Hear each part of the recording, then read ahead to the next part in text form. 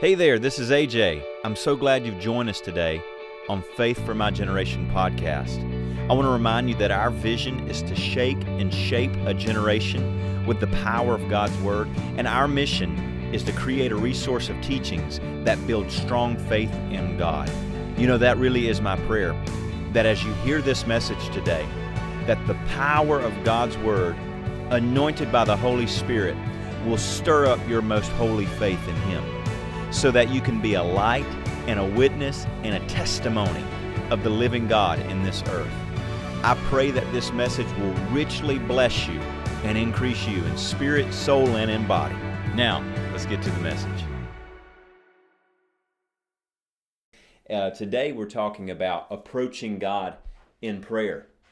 Approaching God in prayer. The previous two sessions we talked about the importance of prayer, and then yesterday we talked about our authority in prayer, how that we have a right to pray and we have a right to expect an answer to prayer, and that's the model that God created for His kingdom to grow and advance and rule in this earth for the time of this church age, this age of grace that we're living in before Christ comes back and sets up His millennial reign on the earth.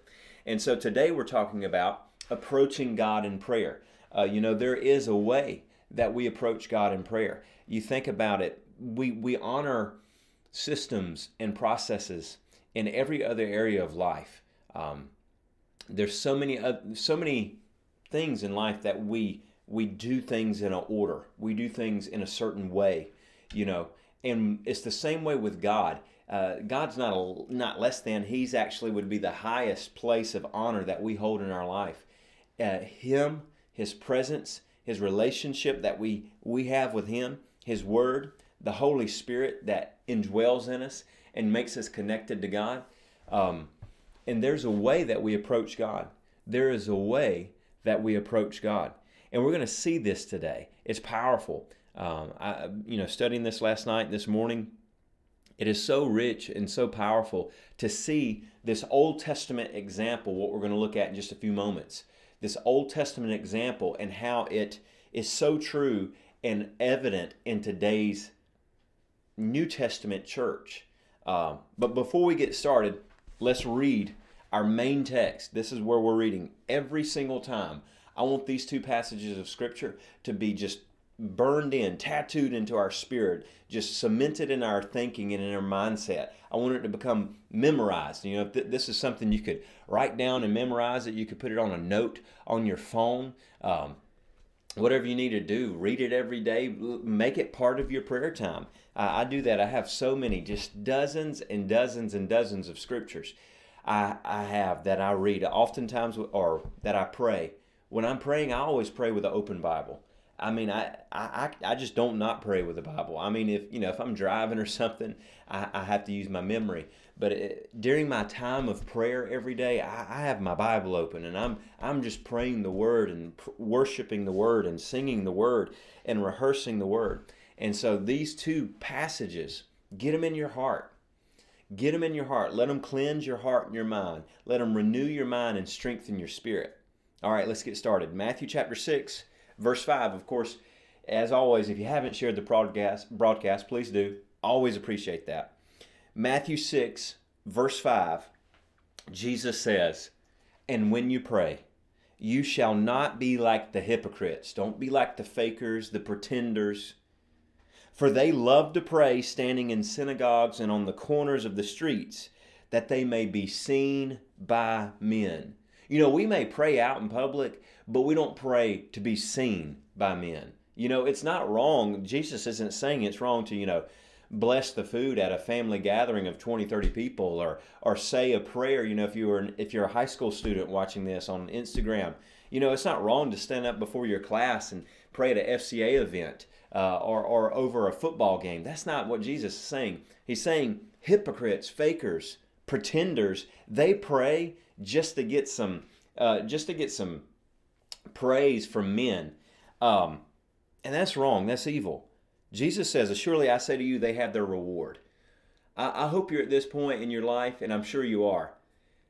Don't be impressed with what man can give you. Don't be impressed with what the world can give you. Don't be impressed with what man can give you. Now I'm just now saying, hey, Mr. Donnie, hey, Beth, hey, Jesse, Joe, Kim, Shirley, Suzanne, Ashley, Cindy, Sarah. Good to have y'all on. Don't be impressed with what men can give you.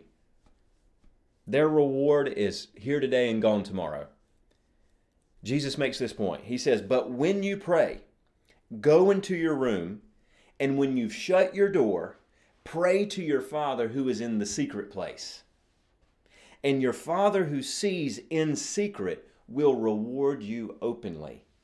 And when you pray, do not use vain repetitions as the heathen do, for they think they will be heard for their many words. Some people think if I can just say enough, God will hear me. Therefore, don't be like them, for your Father knows the things you have need of before you ask them. And then, of course, Mark 11:24 tells us this. Therefore, I say to you, whatever things you ask when you pray, believe that you receive them and you will have them. Now, today we're going to talk about approaching God in prayer. And we're going to use the entire chapter of Leviticus chapter 16. Leviticus chapter 16. We're going to be working our way through this chapter in Leviticus. Leviticus is a book of the Bible that when you're reading through the Bible, you might think, wow, how can I get through this quicker?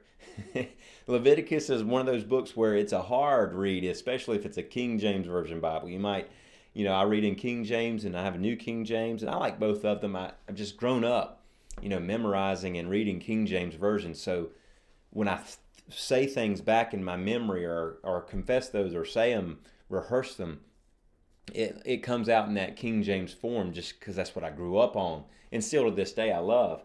But man, you get in Leviticus, whoo-wee, there's so many different words going on and stuff and censers and robes and garments and bulls and goats and sheep. You grab for a paraphrased version at that time. But Leviticus is just as much gospel, just as much word. It's just as much powerful word of God as any other word in the Bible. And so Leviticus 16, this chapter in Leviticus, is talking about the Day of Atonement. The entire book of Leviticus is written to the Levite tribe. Aaron, Moses' brother, making Moses a Levite as well, but Aaron he was the first of a priesthood, of the Levitical priesthood. And in the Old Testament, God set up a place. He had a tabernacle. He had a place of meeting. The tabernacle was called the place of meeting. Literally, this is where we go to meet God. And God said, I'm going to form a priesthood. Now, God's original intentions was that the entire nation of Israel be a priesthood. Get that? Not one tribe out of many, but the entire nation was to be a priesthood.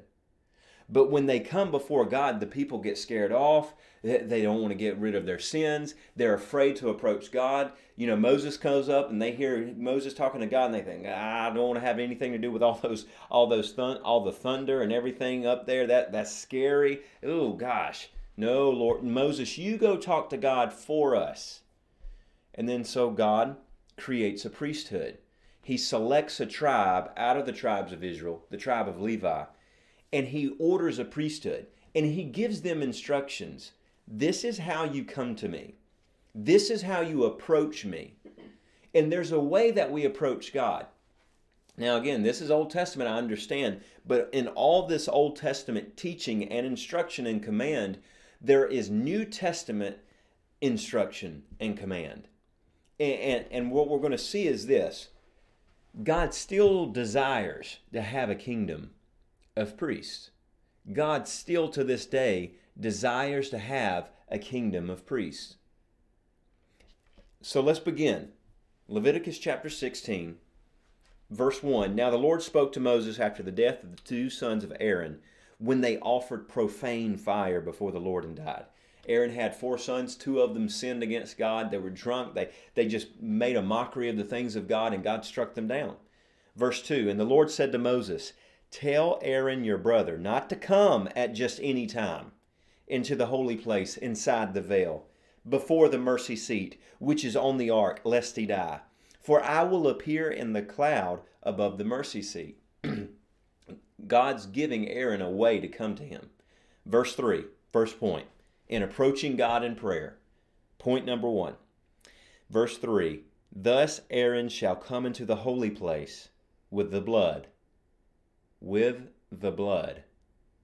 of a young bull as a sin offering and of a ram as a burnt offering. The first step to approaching God in prayer is to appropriate God's grace. I want you to put that in the comment section for me. Appropriate God's grace. Appropriate God's grace. A-P-P-R-O-P-R-I-A-T-E. Appropriate God's grace. God's telling Aaron, when you come into my presence, you bring the blood of a bull and the blood of a ram. You know, here's the powerful thing as a New Testament believer. We no longer have to bring the blood of bulls and goats to God. We come to God on the basis of the blood of Jesus. In fact, we see that in Ephesians chapter 2:13. It says that we who once were far off have now been made close by the blood of Jesus. And so we appropriate God's grace in prayer. The reason we have a right to come to God in prayer is because God has given us grace to come to Him in prayer. He has made a way, the divide that was created by sin, He has restored it through grace. Through His Son Jesus, He's made a bridge unto us through grace. And 1 John 1 is a powerful understanding of this. 1 John 1, verse 9, many of you probably have this committed to memory too. 1 John 1:9, if we confess our sins, He is faithful and just to forgive us our sins and to cleanse us from all unrighteousness. You know, we appropriate God's grace in prayer. We come to God. You don't have to be afraid to stand in the presence of God as a child of God. Now, if we're not right with God, if there's sin in our life, then we got to get the sin out. We've got to get that sin clean. You know, if you're a sinner, if you're not born again, the prayer that God's going to hear is the prayer of you crying out for salvation. And He hears that prayer. But I don't have a right. If I'm not saved, if I'm not a Christian, if I'm a sinner, I don't have a right to petition a holy God and demand of Him to do something on my behalf. I don't have a right to demand and think I will entertain the presence of a holy God if I'm not holy and clean. But as a born-again believer, I have a right. I have a privilege to enter in to the presence of God because I've appropriated God's grace. I've confessed and repented of sin, and He is faithful and just to forgive me and cleanse me and make me clean. And He cleanses us of all unrighteousness. And that's the second point I want you to see in this. In Leviticus 16, verse 4, Aaron shall put the holy linen tunic and the linen trousers on his body. Aaron was to bring a sacrifice, and he was to do it clothed in a holy, set-apart linen tunic, a long shirt, this long covering. He had this long shirt that he put on him, made out of linen. The second thing we do in approaching God in prayer is to put on righteousness. I want you to put that in the comments section. Type, put on righteousness. We are to put on righteousness. You can have a boldness in prayer. Some people don't have a boldness in prayer because they think they're doing it out of their own strength. Or they think they have to make God feel bad enough about their situation to get Him to listen or do something. Well, Lord, don't you understand? This is wrong. This is what's going on, and I know you got a lot going on, Lord, but I don't want to bother you much. I don't talk to you a whole lot. I don't want to bother you, but I just this one time, God, if there was ever a time you were going to help me right now, boldly enter into the presence of God. The Bible tells us in Hebrews 4:16. We boldly enter because we've appropriated God's grace. We're clean, get cleaned up of sin. What if I have sinned today? Get clean. God, forgive me. Cleanse me. I'm sorry. I'm not going to do that again by the power of the Holy Spirit. Help me to never do that again. And then you move forward and you put on righteousness. We put on the righteousness of God. Ephesians chapter 4. This is a powerful, powerful spiritual understanding right here. We put off the old man and put on the new man. Ephesians chapter 4, verse 22. Let's just start at 20. I don't know if you popped the lower third with the wrong verse. That's all right. I'll make a full sentence of it. Ephesians 4:20. But you've not so learned Christ, if indeed you've heard him and have been taught by him as the truth is in Jesus, that you put off concerning your former conduct the old man which grows corrupt according to the deceitful lusts. We put off the old man. Verse 23, and be renewed in the spirit of your mind. Verse 24, and put on the new man, which was created according to God in true righteousness and holiness. You put off, hey Donnie, good to see you. You put off unrighteousness, the old man, the nature that was filled with deceitful lust, that grew corrupt, and you put on the new man that is created in God in true righteousness and holiness. Just like Aaron could go before the presence of God in the tabernacle, in the meeting place in the Old Testament, and in the fear of the Lord, just like we do it in the fear of the Lord, but he could boldly enter in because he knew he was doing what was required of him. And here's the thing, God gave them instructions of what to do and then gave them the ability to do it. It's the same way with God in the New Testament. As a New Testament believer, as part of this priesthood of believers, we too put on righteousness. We put on what God has said about us. That's why you can't talk about yourself as a sinner.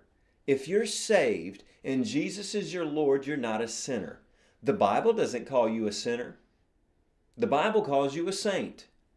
The Bible calls you a holy one. The Bible calls you someone set apart. So don't dog down what God has made brand new. If you put off the old man, there's only one option, to put on the new man. And by the power of the Holy Ghost, you put on this new man, which is clothed in true righteousness and holiness. And it's from that place of being righteous and being holy that you can boldly come before God. You must approach God in righteousness. Here's the thing. The Bible tells us, apart from holiness, no man shall see God. The book of Hebrews says, apart from holiness, no man shall see God. And the Bible also tells us, Jesus told us in Matthew chapter 5, the pure in heart. Blessed are they that are pure in heart, for they shall see God. Notice that. Blessed are those that are pure in heart, for they will see God. It's not just talking about, I'm going to see God in heaven. No, in my time of prayer, I'm going to see God. In my life, I'll see the hand of God. In my daily walk of faith, I'm going to see God. If you believe you're going to see God, I want you to type that in the comments. I see God. I see God in my life. I see God in the fellowship of my church and His saints. I see God in the Word. I see God in my prayer time. Because I'm pure in heart. Not because of my own works. I'm pure in heart because of the blood of Jesus. I'm pure in heart because of what Christ has done for me. Because He's made me clothed me with true righteousness and holiness. Not my works, Christ's works. Now notice this. In Leviticus 16, we're still in 16 verse 4. Aaron, so far, he's got blood. He's appropriated the grace. He's put on this holy tunic. He's put on righteousness. Verse 4, next part. He shall be girded with a linen sash. He's going to put this belt around his midsection. His bowels, the Bible would call it. This place where your soul lives. You're in the gut of you. You know, if you ever get something, terrible happens, it's not up here that hurt. It's here. Oh, my goodness. You feel it here inside of you. That's where this sash is going, is around this section where the soul of man is, here. And Aaron's wrapping this sash, this holy sash, linen sash, around him. The third thing we do when we approach God, we put on truth. We put on honesty. You probably, the moment I said that, when you're thinking about, well, you're talking about truth, and you got your hands around where your belt's at. If you're thinking about the armor that is in the book of Ephesians, that's exactly where I'm going. Ephesians chapter 6, verse 14.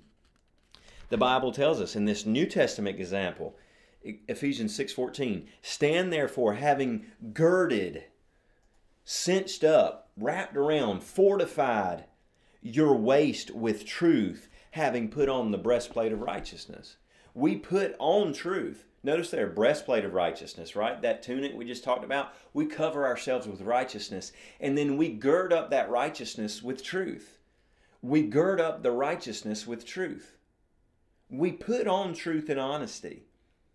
We have to come to God in sincerity. In prayer, in order for prayer to be successful, we have to come to Him with a true and honest heart.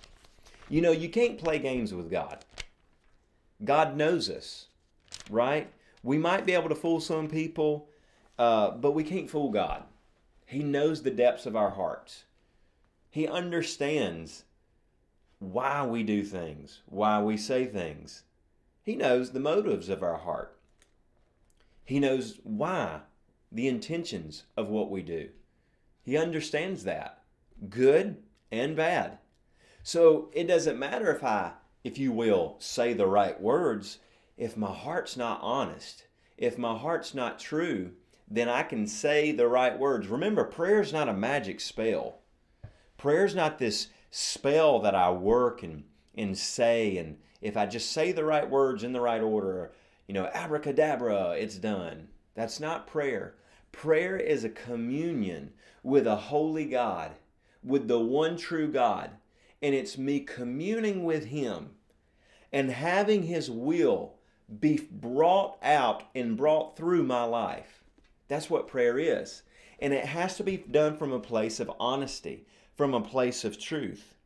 Psalms 24, King David wrote this, verse 3, who shall ascend into the hill of the Lord? Or who will stand in His holy place? He who has clean hands and a pure heart, who's not lifted up his soul to an idol, nor sworn deceitfully. You want to stand in the holy place of God? You want to be in the place of God's presence? You want to be surrounded by the presence of God? It's at a place where the foundation is truth. Honesty is the foundation which we stand before the Lord in prayer. We put on truth. We put on honesty. In approaching God, the next thing we have to do is this. We've got to clean ourselves up with the Word. I want someone write in the comment section, clean yourself up. Clean yourself up. Is there a soap emoji? That would look good in there. A soap emoji, a brush emoji. Clean yourself up. Leviticus 16:4. Same verse. He's put on this tunic. He's girded himself up with truth. And it says this, these are holy garments, last part of verse 4. Therefore, he shall wash his body in water and put them on. You know, we clean ourselves. I see you doing it. Yeah, there's the soap. Clean yourself up with the Word. We cleanse ourselves with the Word of God. The Word of God will make us clean. It will wash away. It will wash away any dirt. It washes away any grime. It washes away any unrenewed parts of the mind. The Word of God makes us clean, just like Aaron had to make sure he was physically clean to enter the presence of God. We too make sure we're spiritually clean by the Word of God. We prep our spirit. You can have I've done both.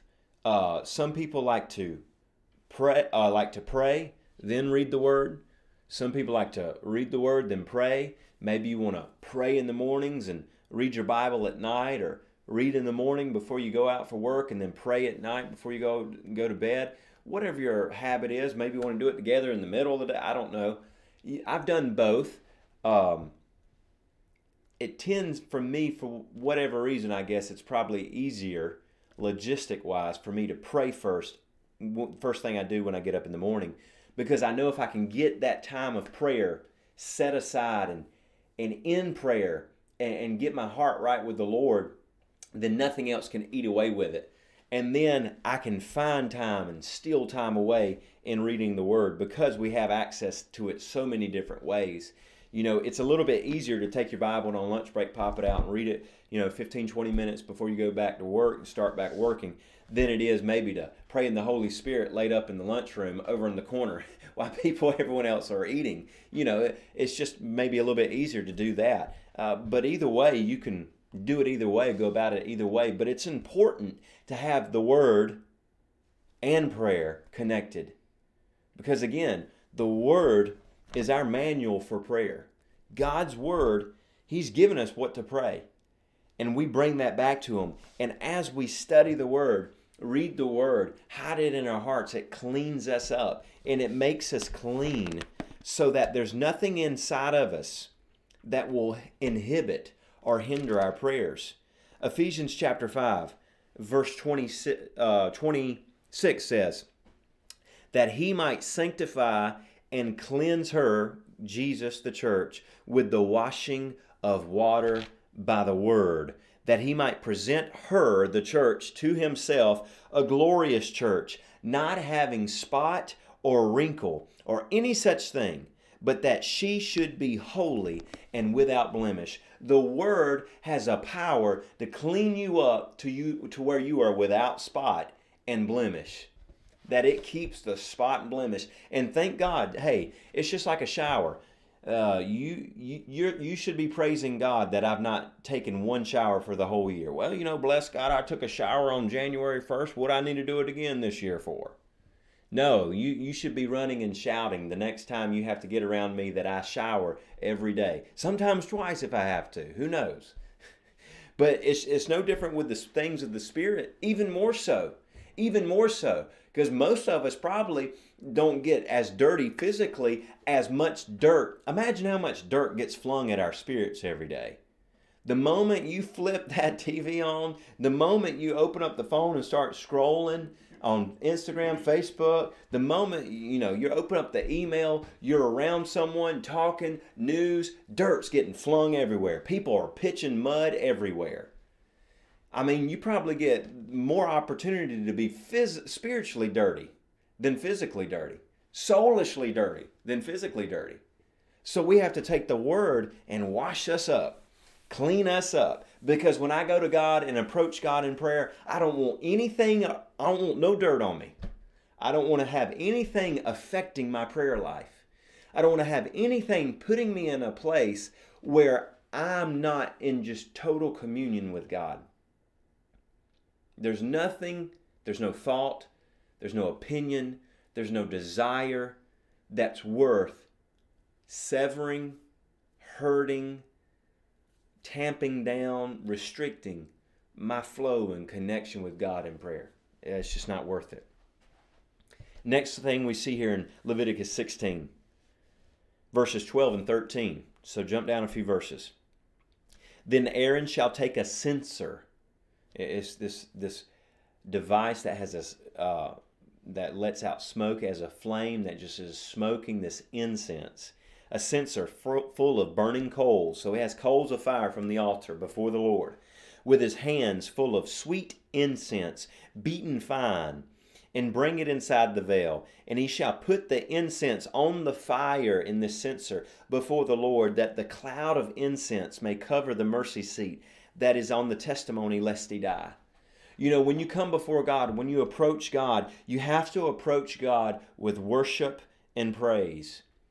Approach God with worship and praise. Why don't you type in the comment section, worship and praise.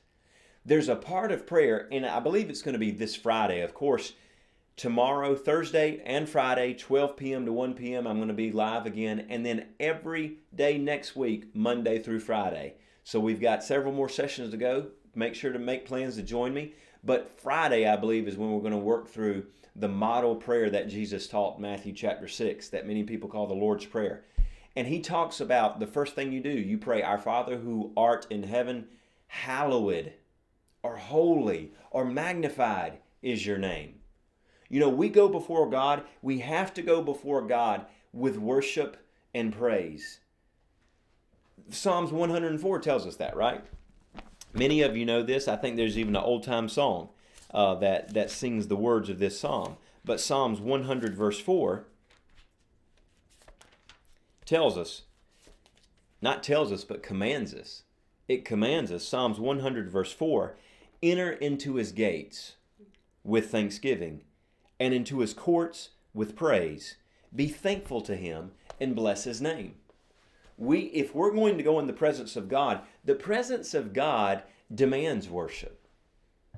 The holiness of God, the might and majesty and glory of God demands worship and praise. It just draws it out. The Bible, God talks about this. He says, the rocks and trees will cry out. If there is no human on the earth that will give me up praise, creation itself will begin to shout and glorify my name. Think about it. In heaven right now, there are angelic hosts that are continually worshiping and praising God. We can see this in the book of Revelation. Other times we get to view into heaven through the Bible. The presence of God demands praise and worship. And if I'm going to approach God, if I'm going to enter into the presence of God, I've got to do it with praise and worship. I've got to do it with singing and clapping and rejoicing and dancing. I've got to do it with a thankful heart. I have to do it with a heart set apart and sanctified with worship and praise. And when you begin to just settle your mind and heart, oh, Miss Beverly, she's in the Spirit. She got there before I did. Hebrews 13:15 is what she's referring to. Hebrews 13:15.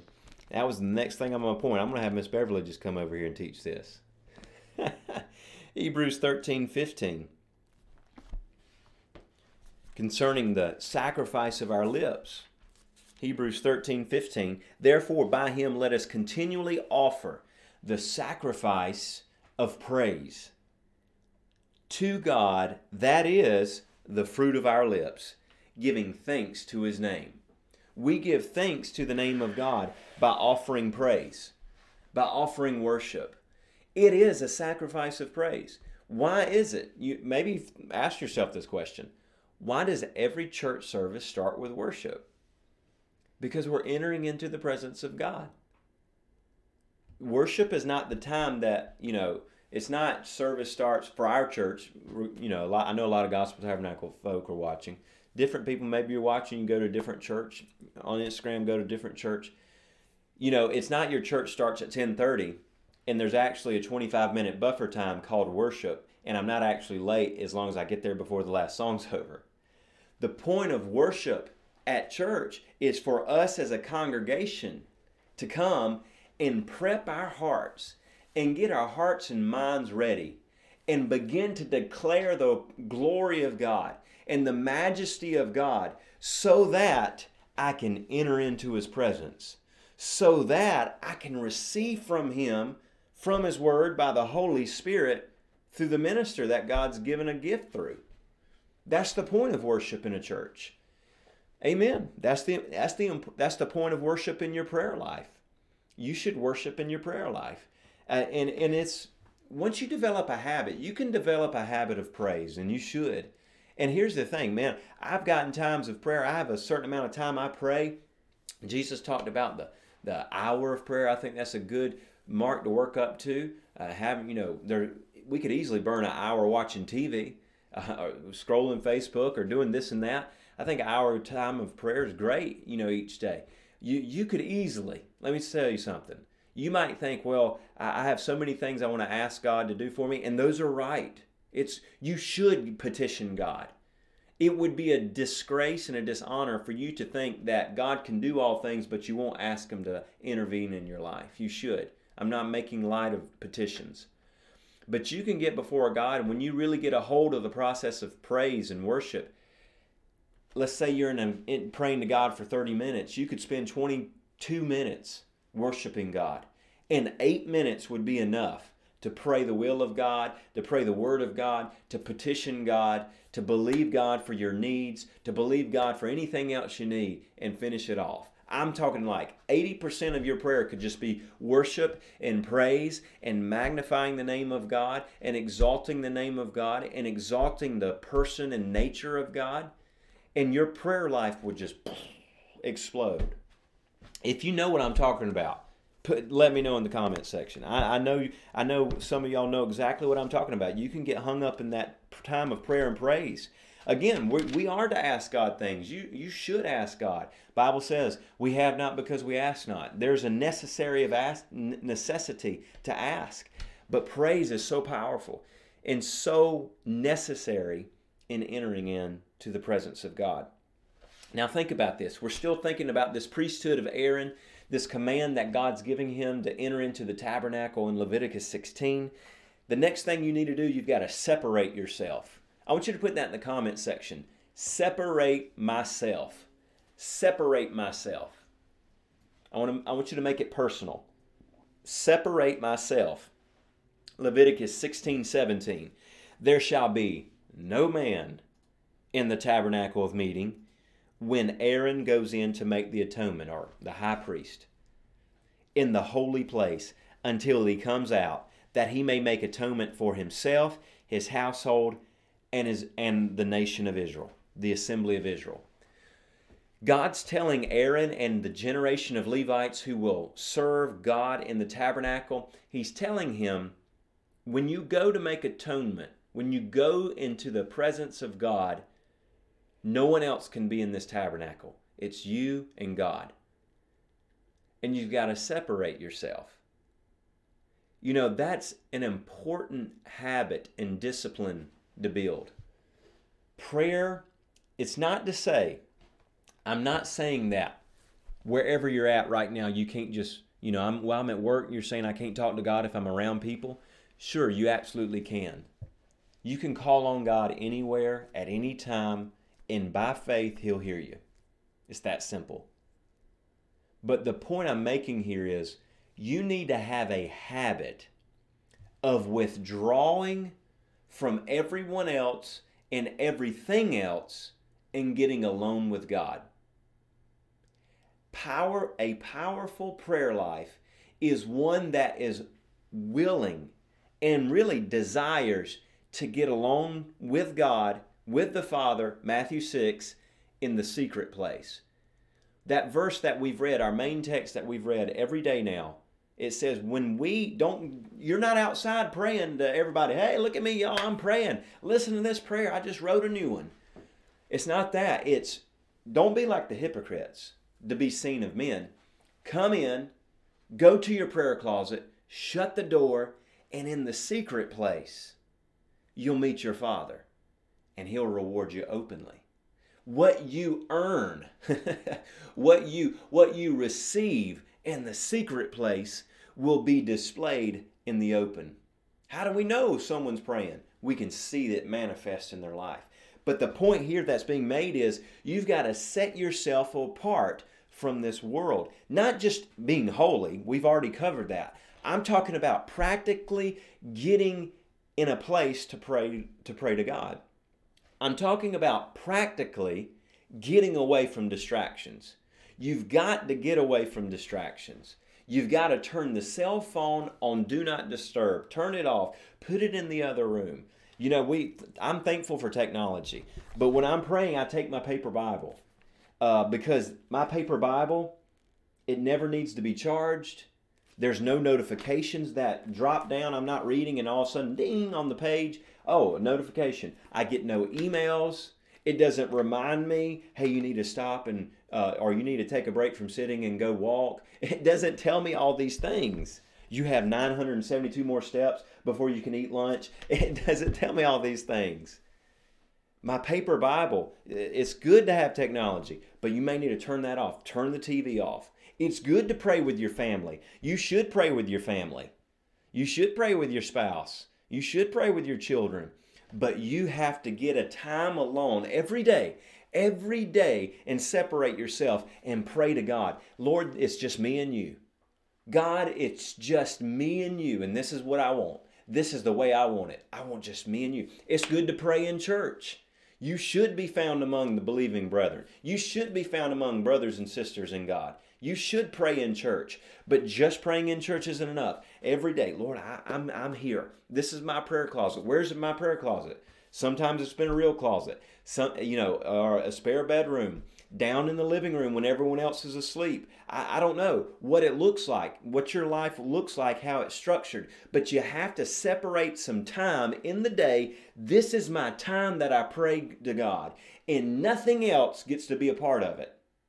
No one else gets to be a part of it right now. I've got time. Oh, I'm going to love and play with my daughter. Yes, I'm going to spend so much time with my wife. Absolutely. I'm going to be part of church. I'm going to do all these fun activities, go places, do these things. But this time each day, that's my God time. And I'm going to make a point to honor that time. Aaron did it. God said, no other man comes in this tabernacle with you. Just you. Just you. Now, in doing all this, you've got to believe. This is the 7th point that I want you to see. We're running through a list here of approaching God. 7th thing, believe. Type it in the comments section. Just type believe. Leviticus 6:16, 18 through 19. And Aaron shall go out, or the high priest, to the altar that is before the Lord, and make atonement for it.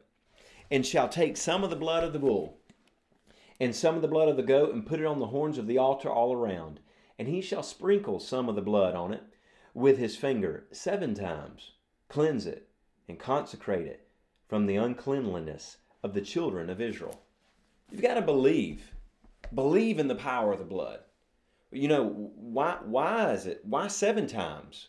Why take the blood from this bull, Lord, and, sprinkle it 7 times with his fingers? What for? Because God said so. Is there something magical about 7? God said to do it 7 times. 6 is too little, 8's too much. God said 7. I believe when I do it 7 times, the blood will consecrate and cleanse the sins of Israel. Same thing. How do you know you're saved? Bible says I am. Bible says that if I believe in my heart, Jesus is the risen Son of God, and I confess with my mouth, Jesus is my Lord, I am saved. I'm a new creation. How do you know the Bible says? How do you know you're a new creation? The Bible says I'm a new creation. If any man be in Christ, he is a new creation. Old things have passed away. Behold, everything's become new. How do you know God answers your prayers? Because God said, call unto me, and I will answer you and show you great and mighty things. That's how I know God answers my prayers. Because I believe. I'm a believer. It's just who I am. If you cut me open from the top of my head, you just slice me in half and open me up, all you're going to see is belief just dripping out of me. I'm just a believer. I'm a believer. It's just who I am. It's in me. It's my nature. And I believe it's the same for you that's watching. If you're a believer, why don't you put in that comment section? I feel that. Just say, I'm a believer. I'm a believer, not a doubter. I've got no room for doubt, no room for fear, for failure, or unbelief, just like Pastor talked about Sunday. I am a believer. And I just believe. I just believe that if I approach God on the basis of His Word, He hears my prayers. We're coming to a close. So if you have any prayer requests, go ahead and begin to put those in the comment section. Laura's going to help me out as we get ready to pray today. We're coming on the close of this lunchtime hour, and man, I'm so thankful. What a wonderful crowd. I'm so thankful for all y'all joining me. So many friends. I appreciate you and love you so much. All right, the next thing you got to do when you approach God, you got to give Him glory. Leviticus 16:25. The fat of the sin offering he shall burn on the altar. The fat on the sin offering he shall burn on the altar. Now you might think, AJ, I've went with you all this whole way, man. I'm right there with you. But now you're telling me about fat on an altar. What in the world? How does that have anything to do with us in the New Testament? The fat of an offering represents excess. Just like fat on my body means I have a little extra. Fat represents extra, excess. God gets the glory. God gets the extra. God gets the excess. Isaiah 42 verse 8 says this, I am the Lord, that is my name, and my glory I will not give to another, And my praise, I will not give it to dumb idols. The glory that we have, we give it to God. We give all glory to God. We give all praise and worship to God. And we magnify God. And even in our lives, look, the life you live outside of your prayer closet determines the power that your prayer closet has. You can't live one way in the prayer closet and live a different way outside the prayer closet and expect your prayers to answer. It just won't happen. But when you decide, I'm going to live this prayerful life, then God gets the extra. God gets the extra. He gets my time. He gets some of my time. He gets some of my money. He gets my thoughts. He gets my imaginations, my emotions. He gets some of some of the days of my weeks. He gets the extra. He gets the excess. God gets the glory. Now, at this point, we wash our petitions in the Word of God. We wash our petitions in the Word of God. Just like Aaron, verse 26, he's done all these things. And then verse 26, it says, he who has released the goat as the scapegoat shall wash his clothes and bathe his body in water. Now notice this, and then he'll come into the camp. He's washing himself to come into the camp. You might think, well, we already talked about cleansing ourselves with the Word. Yes, absolutely. But what I'm talking about is presenting word-based request. I like that phrase. Write that in the comment section. Word-based request. Philippians 4:6 tells us to be anxious in nothing, but in everything, by prayer and supplications, present your petitions to God. Philippians 4 verse 6, be anxious for nothing, but in everything, by prayer and supplication, with thanksgiving, let your request be made known to God. Wash your prayers in the word of God, the Word of God. Just imagine if I could hold my prayer as a ball in my hand and then stick it under the spigot of the Word of God. I want to submit this prayer with the Word just dripping and running all over the prayer. That's how I'm bringing my presenting. That's how I'm bringing my petitions to God, just soaked and saturated in the Word. So what does that look like? Well, I know God desires healing for my body, my physical body. So when I come before the Lord, Lord, I thank you. I'm receiving healing. Maybe there's a need in your body. Lord, I believe in Jesus' name. I'm receiving healing. Let's say this shoulder. I receive healing in this shoulder. I thank you, Lord God, you made this shoulder. In the book of Genesis, you said that you made man. Let us make man in our own image. Well, Lord, you made this shoulder when you made man. Lord, I thank you, Lord God, that Jesus Christ bore stripes on his back, Isaiah 53, so I wouldn't have to carry pain. He carried my pains, so I don't have to carry a pain in my shoulder, in Jesus' name.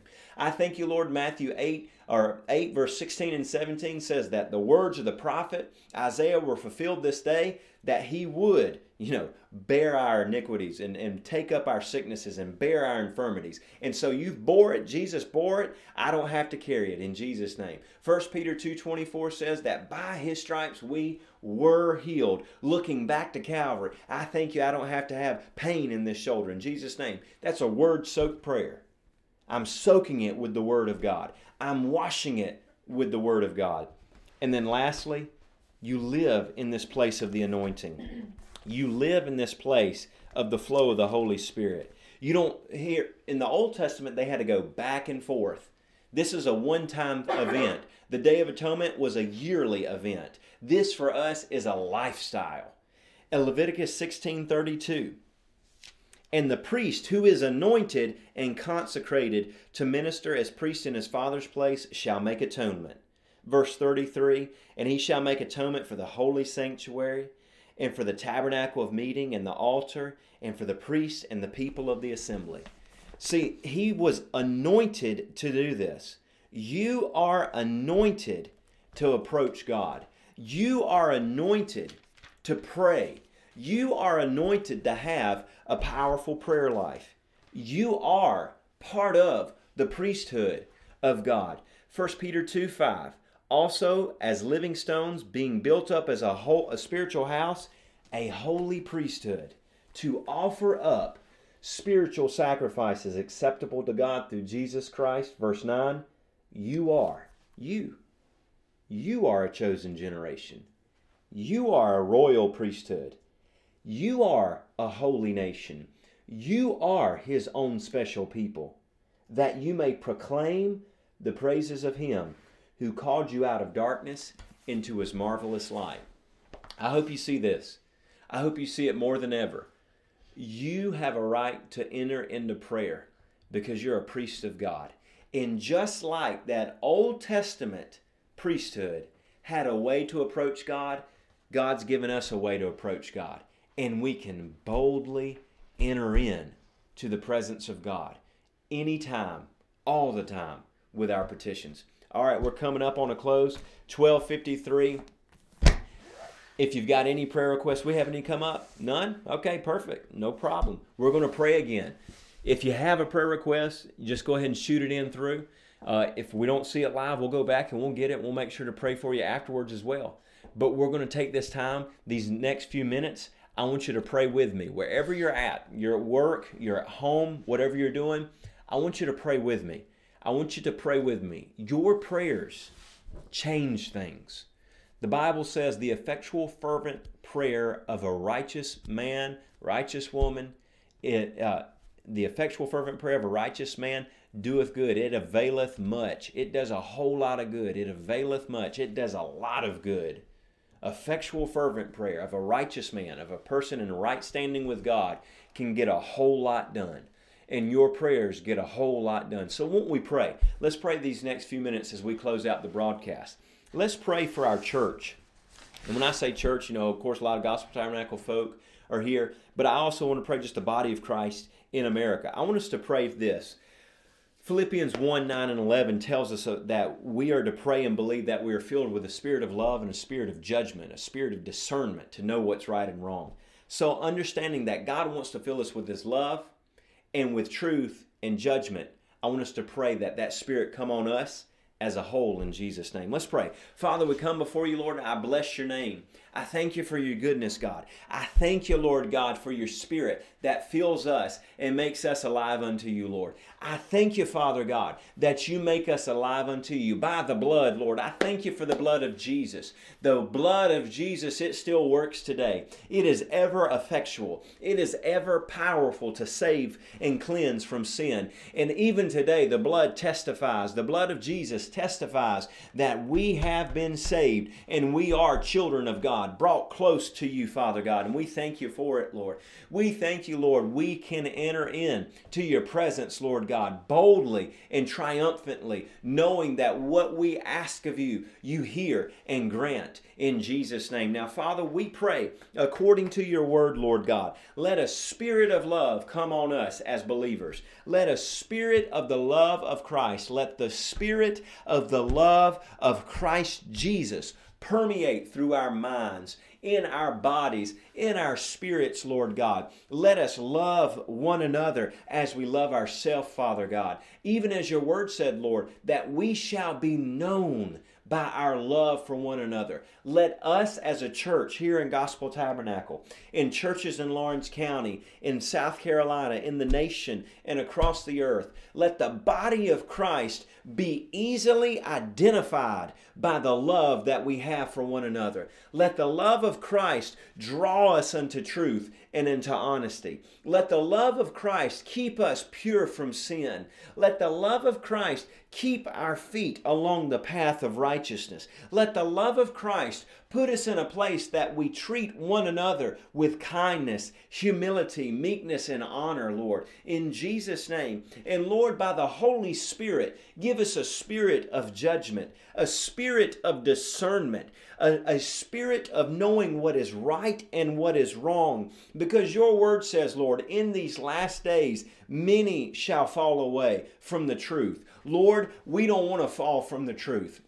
We don't want to be deceived. Keep our hearts and our minds deception-proof by the power of your word and the flow of the Holy Ghost. In Jesus' name, let the Spirit of the Holy Ghost His discerning work in us. So when we hear a voice, we know whether it's the voice of God or another voice that we will ignore and shun. When we see something, we will know whether it's true and righteous or whether it's wrong and unholy, and we have no part or lot in it, Lord. Let your discerning work in us, God, so that if there be anything in us, any opinions, any thoughts, if it doesn't line up with the truth of God, show us how to judge it rightly and remove it from our life, Lord God, so that we can be filled with the fruits of righteousness, Lord.